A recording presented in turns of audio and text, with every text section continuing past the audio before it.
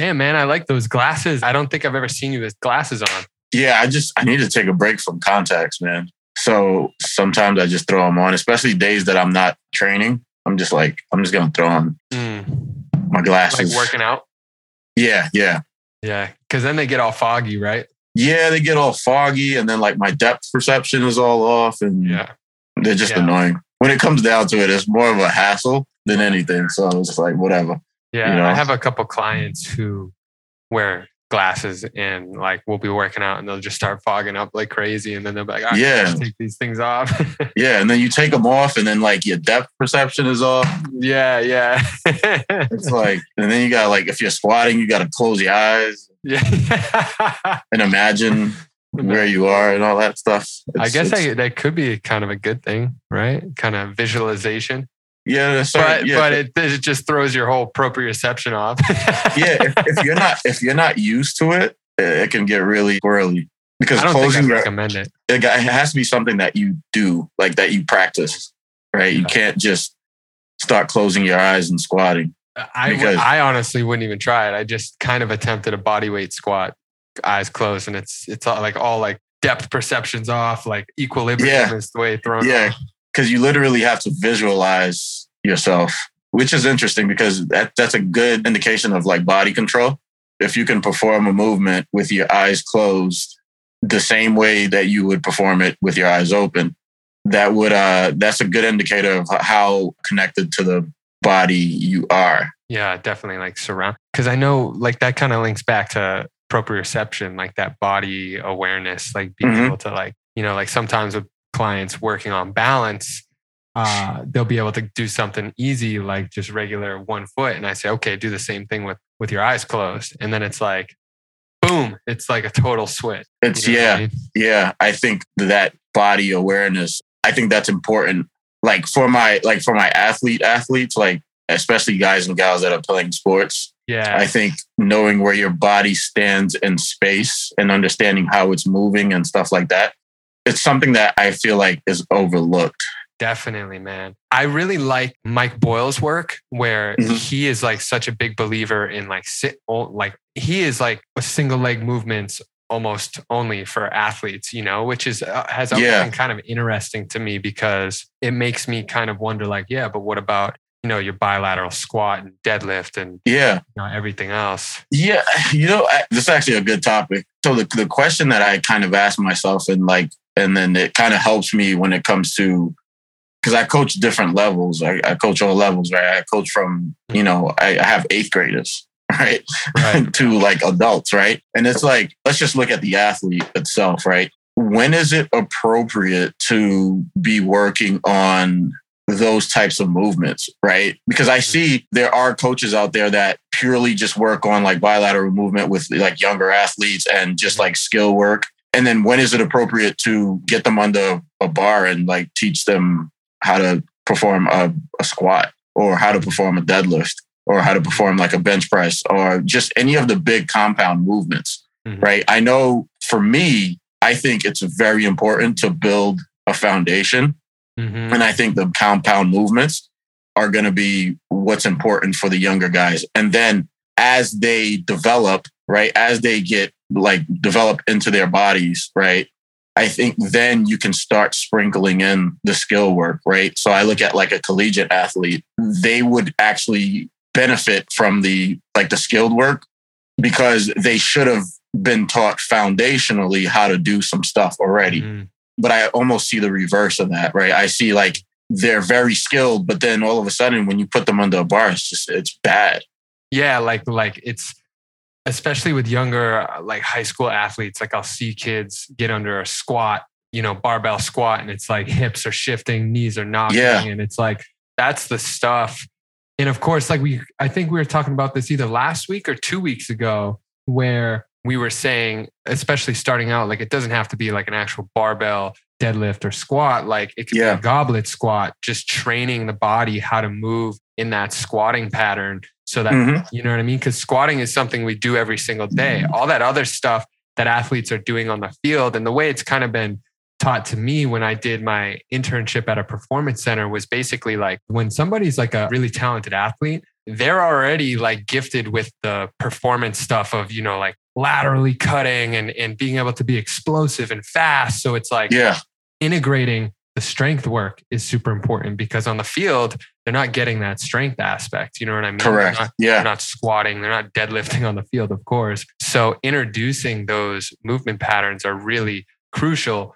But what I would say is with unilateral movements, it's also super crucial because in any sport, you're almost always on one foot at a time. You know, like for split seconds, you're on two. But if you're running, that's all like, you know, you're transferring really quickly on one. So, and I think that goes for everybody too. Like I notice a lot of people do mainly only bilateral movements, which even for the athlete, as in like the everyday individual, you know what I mean? The office worker only doing bilateral movements also isn't going to be very supportive, like for just functionality, like lunging and stepping and lateral lunging. And I mean, single leg RDLs are probably, I would say, one of the more difficult unilateral movements. I still even have a hard time doing a single leg RDL, you know, it's definitely like a pretty advanced movement, but all those unilateral pieces are super important too, because especially like if somebody's imbalanced, you know, somebody could be right dominant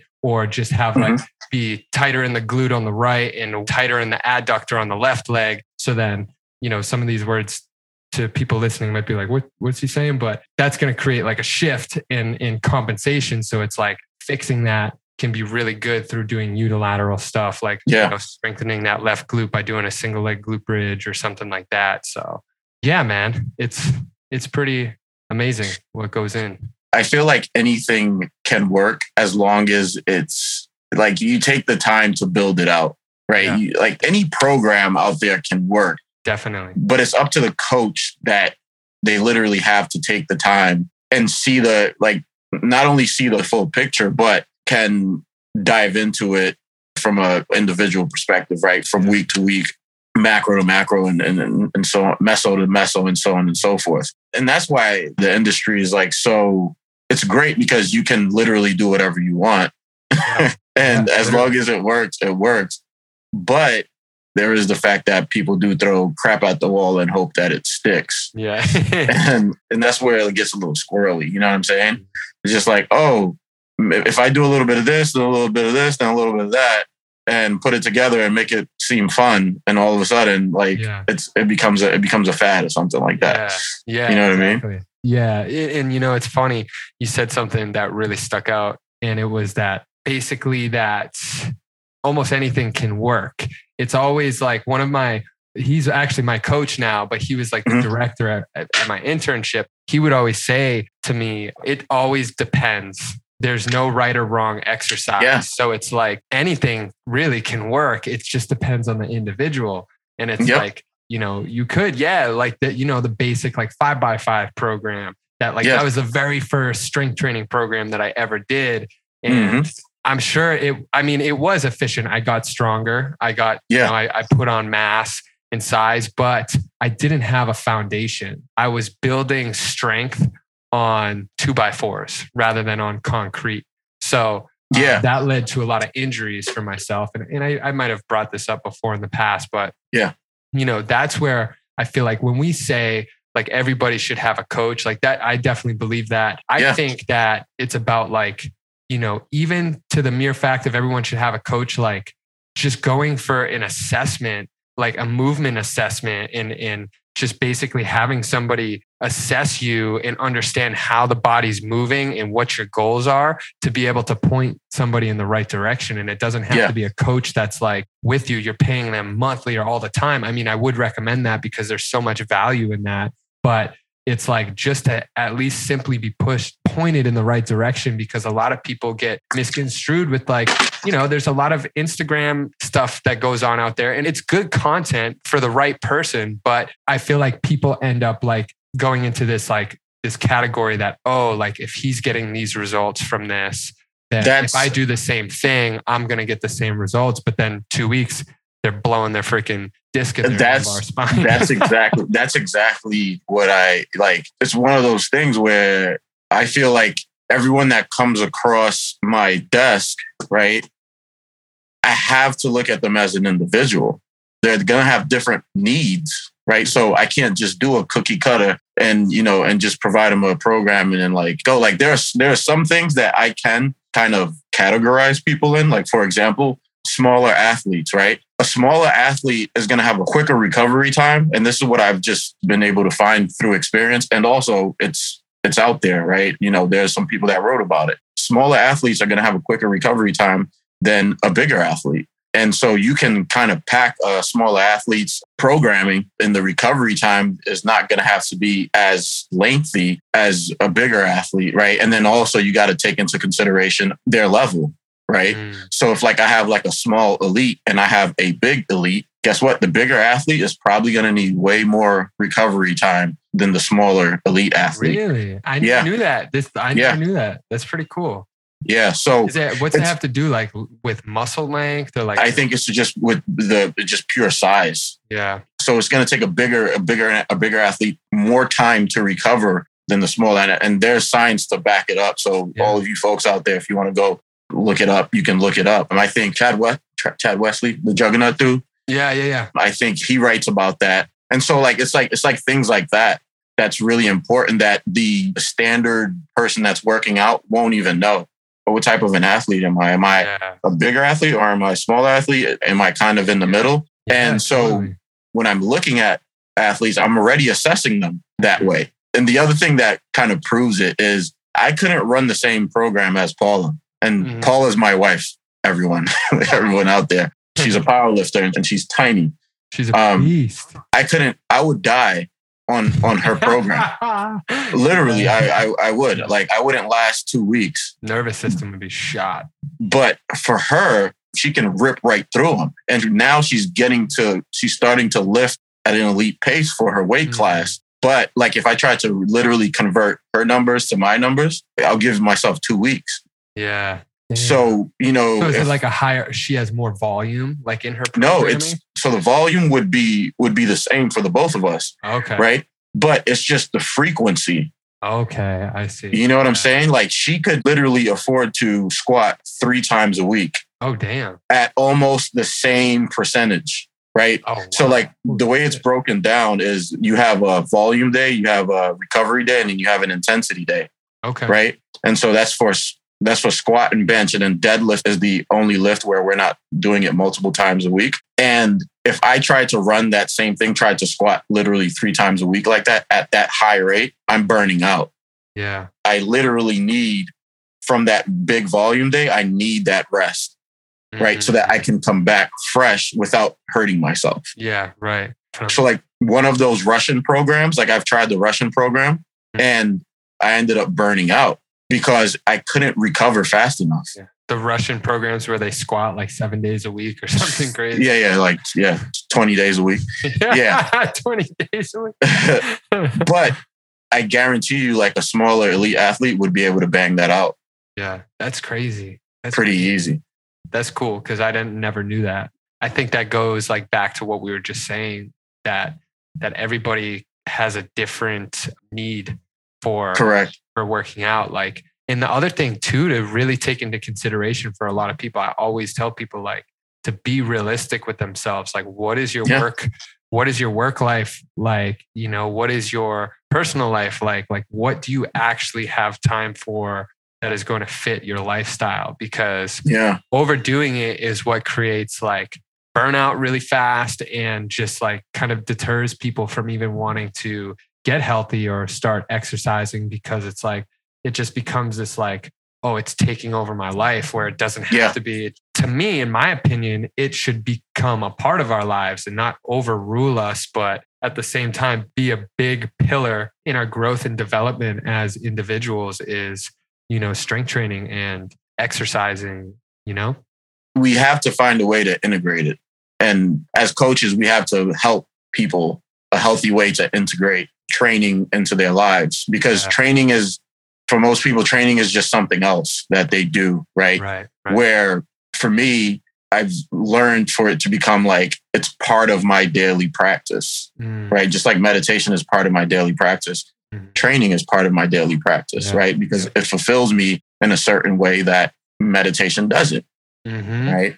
for me, it's no longer iron therapy or, I go to the gym because that's my way of meditating. No, that's meditation is meditation. Yeah. Training is training. It's so funny that you say that because so many people think that, and so many people will say like, oh, this is my time. Like, so I'm gonna contradict myself here in a second, but like exercising like helps me calm down and like, de-stresses me, which it can be true because it can be a really good way to clear the mind in a good way and kind of like get some of that pent up energy out. But at the same time, exercise is stress to the body, and exercise is very yang, where like meditation is very yin. So it's like they're two separate things. So like when someone says like, oh, that is my meditation, which I can't take that away from somebody, but I would say maybe look at it a little bit different as like exercise might be a way to help clear yourself, but you're still expending energy. Whereas like resting and I was just saying to a client the other day, I was telling him, I'm like, listen, man, when I say meditation, I'm not just talking about like, because a lot of people get turned off by that word meditation because it's like, oh, they think of like Buddha, floating under the Bodhi tree, but it's like, meditation, and again, we talked about this last time, I'm pretty sure it can be anything. It doesn't have to just be sitting in crisscross applesauce. It could be, just lying down on the ground and just like freaking breathing. What I mean? Yeah. I've never felt stress when I'm meditating. It was never something that when I do it, I don't feel like I'm fighting or anything like that. What I feel is a sense of openness. What I feel is a sense of calm and just presence and just listening to my body and what my body's offering. Yeah. Now, when I'm training, I'm present, I'll tell you that much, but I'm there to give my body a certain thing, right? And because all sorts of chemicals are shooting off in your brain and your body when you're in that training state, right? And you get the feel goods, right? When you're training. For me, meditation is on the other side of it, like you said. Man. Like it's funny because like this is why recovery is so big. And I have a little side story, but exercising, like we have to literally put our bodies through that, like that, those heavy lifts in order to grow muscle, in order to grow strength. So it's literally like we're putting our body under necessary stress because it reacts and is like, holy shit, like we got to move all this weight all the time. Okay, I need to like build up. You know what I mean? Which also means, okay, I need to recover and I need to rest. And a lot of people don't understand that, the recovery piece. And I will let the listeners and everyone know that I get it because for me, it was my ego that would always creep in like, oh, nah, man, you skip tomorrow. Oh man, you take 2 rest days. You're going to shrivel up. You're going to lose all that strength. You're going to be just a freaking couch potato, and that is just a totally altered state of mind, really. Now that I have a little bit more awareness around that is where it was like, that was actually just insecurity, just bleeding through in the sense of like, oh, I have to work out because if I don't, like, then the fear of shriveling. The fear of shrinkage. Which, I kind of want to transition because I had something I wanted to bring today because it kind of goes back to what we were talking about last week. And I wanted to bring this up and hear a little bit more from you, what you kind of feel about this and, just kind of what comes up for you. And I'll also explain what comes up for me. So I'm reading that book, Think Like a Monk by Jay Shetty. And I really like it. It's so funny how it just listened to his podcast with Big Sean. And then I was like, and I never listened to Jay Shetty, or I hadn't up until this point. And Big Sean's like, I'm reading your book right now. So I was like, I'm going to get the book, check it out. So he has a whole section where he goes into ego and he really starts kind of exposing it and explaining it and talking about it. And I think a lot of the listeners, men and women, both can hear this and probably relate. We all have an ego, everybody does. It's about like how we deal with it and how we interact with it would be kind of my expression of it. So anyway, there's just a couple quotes where it's talking about, he basically is going into, there's a difference between confidence and high self-esteem and ego. So here we go. I'm going to read this because I wrote it down. I'm going to print this and I'm going to frame this and I'm going to put it in my office at work or really at home because I just think to me, it was really powerful. So it says, the ego wants everyone to like you. Self-esteem is just fine if they don't. The ego wants to prove itself. Self-esteem wants to express itself. The ego fears what people will say. Self-esteem filters what people say. The ego compares to others. Self-esteem compares to themselves. The ego wants to prove themselves. Self-esteem wants to be themselves. The ego knows everything. Self-esteem can learn from anyone. The ego pretends to be strong. Self-esteem is okay with being vulnerable. The ego wants people to respect them. Self-esteem respects self and others.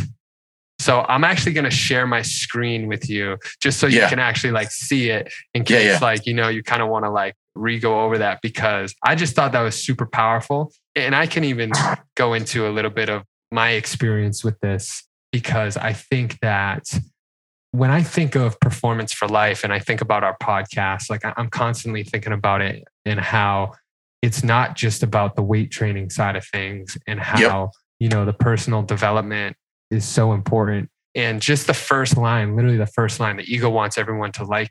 I spent most of my life trying to get everybody to like me and wanting everybody to like me in whatever that took, you know, trying to be a people pleaser, trying to impress people by how strong I was or how quote unquote masculine I was. And the more that I was able to kind of look within myself, I began to realize like, oh man, like when I love myself, I'm okay when people don't like me. That's okay. There's some people out there that I'm not a big fan of. So, you know, if I feel that way, I'm sure there's someone who feels that way about me.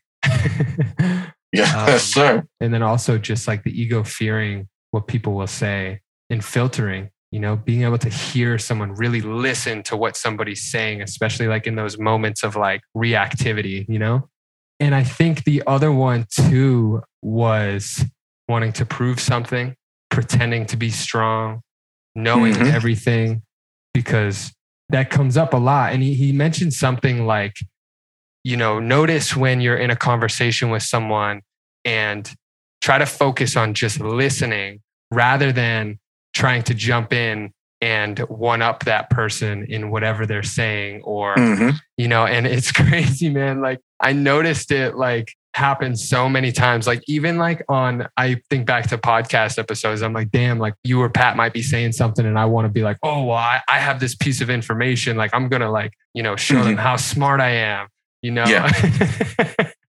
It's just, I think it's so important for us to look at those areas and see really where that stuff is stemming from. Yeah. Yeah. I kind of want to hear your perspective on that. This is the stuff that I now live off of this stuff, right? Because so I believe that when we're born, right, when we were conceived, when we were in our mom's wombs, right, the ego didn't exist. You know what I'm saying? Where does the ego come from? Where does self-esteem come from? All of that, right? Both of those things, right? These are things that were basically constructed over time. You know what I'm saying? Yeah. And so the ego, right? I believe the ego is basically a defense mechanism that we've had to build in order to survive. Think about it. If we were egoless, right? Think about some of the things that, like, I could think about some of the parts of my life where I wouldn't be able to make any decisions, right? Because at those points of my life, I didn't know who I was. Like, imagine knowing when you're like 4 years old that you have a true nature and you knew that true nature. Imagine how powerful that would be to be 4 years old and be like, and knowing that, you know, your true nature is where you're most comfortable and you don't necessarily need an ego because you can just be who you are from the core.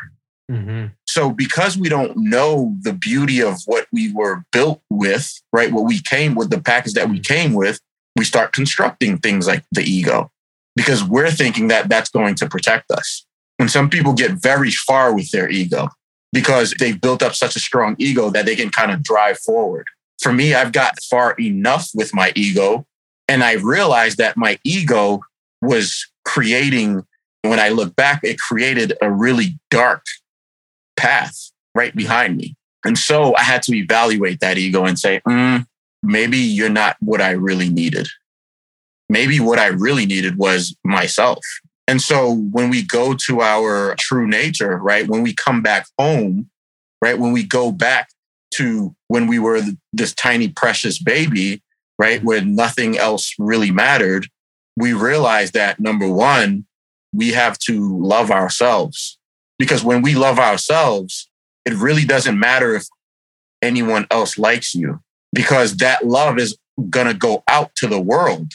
And so if a person that's feeling that love doesn't like you, then there really is something going on with them that they can't accept your love. So the ego has no play there.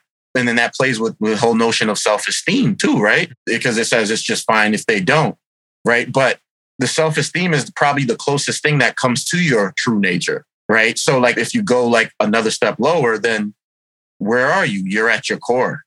You're at who you really are. So the ego for me, that's always going to be there because that's a part of me. That's something that I've built over time, just like my addiction. That's always going to be there, right? And I've accepted those things, but I choose not to feed them anymore.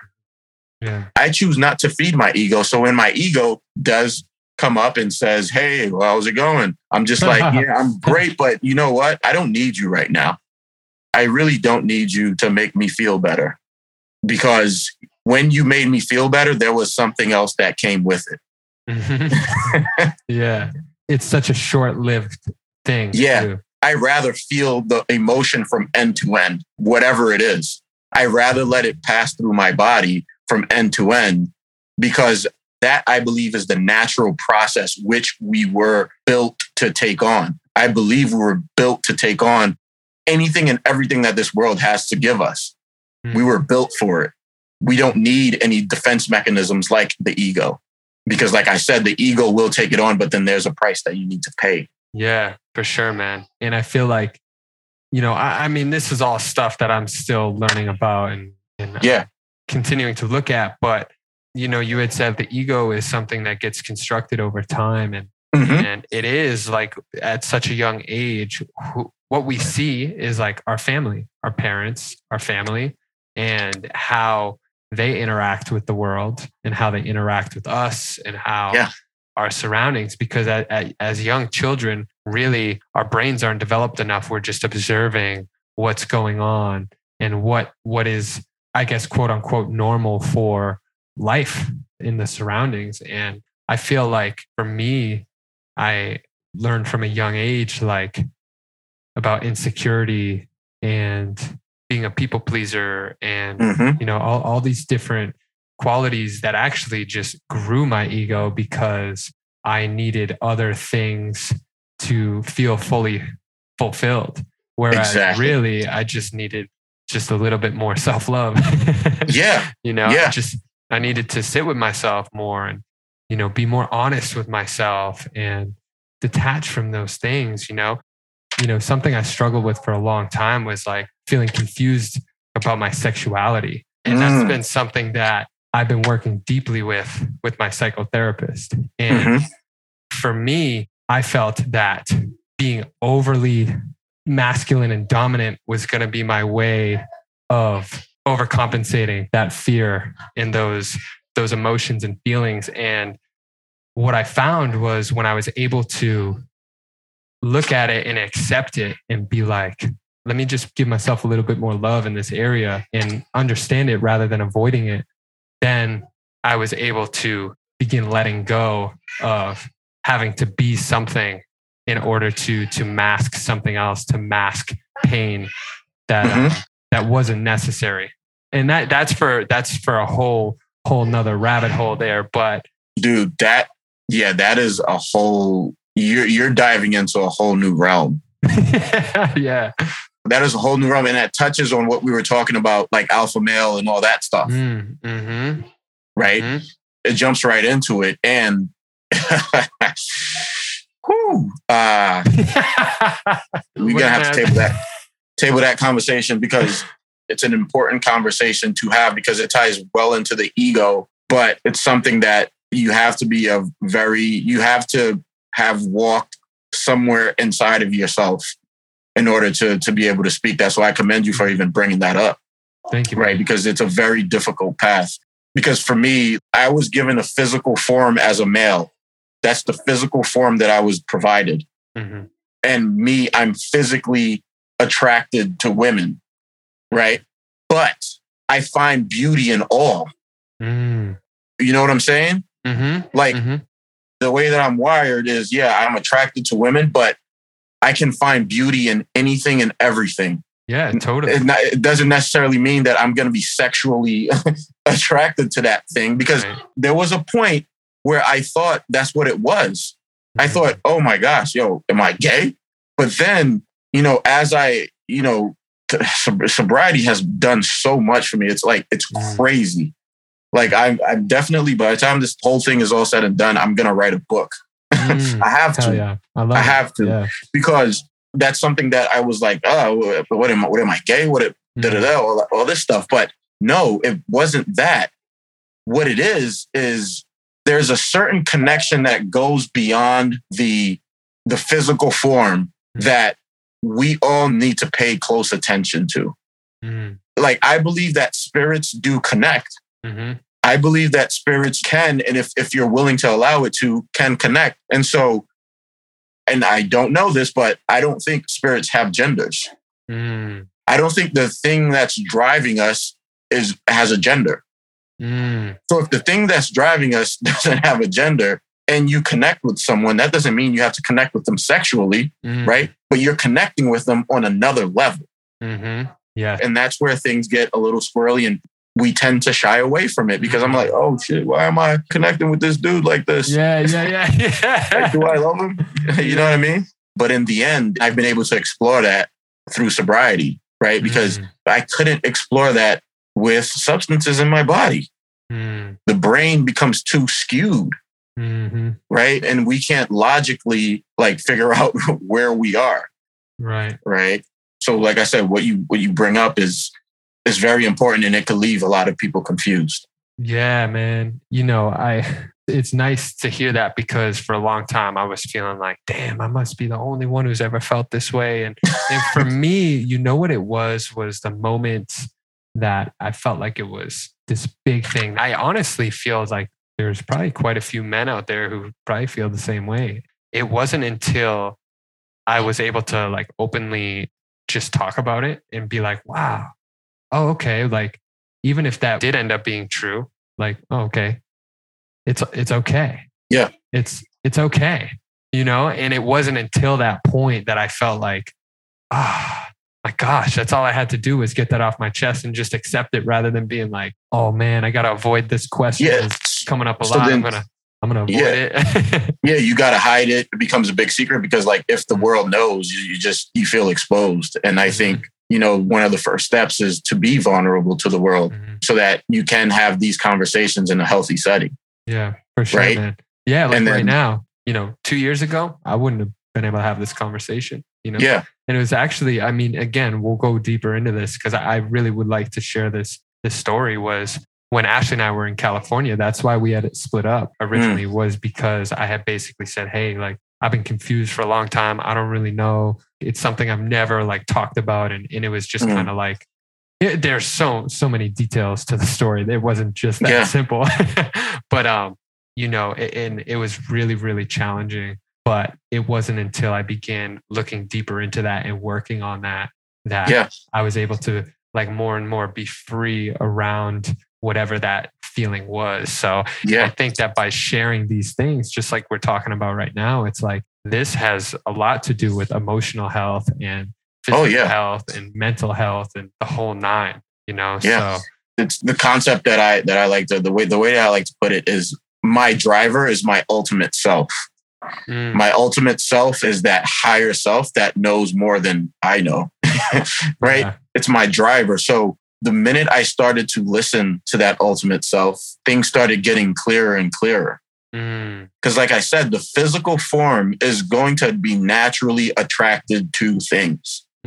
That's what we do. Yeah. And, right. It's funny you said that our souls, you don't feel our souls have genders, right? That's what. Yeah. So I've heard different people talk about past lives and souls, because really how it's been explained to me in certain contexts into spirituality is like our souls go on into another lifetime, whether that's, just to be another person and maybe learn the lessons that weren't learned, or, there's so many, that's a whole other rabbit hole in itself. Yeah. I've listened to podcasts of people who have done like past life regressions, and, their soul was like an Asian woman. Three lifetimes ago, or, so it's like, that has nothing to do with the physical gender. That has to do with like that higher power. I would say, for example, like your and I's relationship, or Pat and I's relationship, or the people that I mesh and I bond with the most, is like, there's a deeper connection than just friendship. It's like, oh, we were supposed to meet somehow. I don't know. Right. You might have been my dad in a past life or something. You know what I mean? Yeah. You know what I'm saying though? Yeah. And I try my best not to even label it, even in that perspective. I just purely see it as an energy. And that energy, if I allow it to, can speak to other energies. Yeah. And then I just leave it at that, because that's the beauty of it. I don't want to mess with it, because I know there's going to be a point, right? I know that there's a point which is called death, right? The transition where that will be revealed to us. Mm. And so I don't plan on dying anytime soon. So I got to enjoy this physical form, but I appreciate it when the ultimate self can make those connections. I'm grateful for that. And I just leave it at that. You know what I mean? And, that's how I handle it, because the minute I start further investigating, that means my ego is coming into it and I need to know something. And I'm trying to solve a mystery. Right. And then, I bring up, I'm going to write a book, but my book I'm not going to answer any questions. I'm just going to tell you my experience. Right. I'm just going to tell you the things that I've seen, and just knowing that I have an ultimate self. I'm not going to tell you what it looks like, because it's probably different to everyone. Yeah. Yeah, man. Two things is, you said something really good. I should have wrote it down. And then you said, well, I'll say the thing that I'm remembering in the moment is I think writing a book. The other day I was thinking to myself, damn, someday I'd probably enjoy writing a book, just to like, I don't know, get it out there. The more that life experience and education and in our industry, it's like, it can be a beautiful thing, and to kind of get out there and share that story. But you said something, man, I don't even know. I forget. I can't even remember it. Yeah. Even my training has changed over the years. I've pushed myself harder than I've ever pushed myself in my life, but I'm not as emotionally or physically drained as I used to be. And I think I just attempt to be in that state where I allow my body to do what it does, but I allow my ultimate self to take control. And when I do that, it's an experience in itself. That means I'm present. That means I'm here. But what I was going to say. Yeah, no, go ahead. So you had said that, like you just mentioned, that when you've been able to listen to your higher power, your higher self, and, the benefits it's had, like you just mentioned, your training and emotions and all this stuff, was I was going to kind of come full circle and just say that the key important piece here is finding that peace. And it's different for everybody. I'll speak for myself, but when I was able to start getting more in touch with like my truth, my soul, my high, whatever it is, and I still don't even completely understand what it is yet. It's a practice.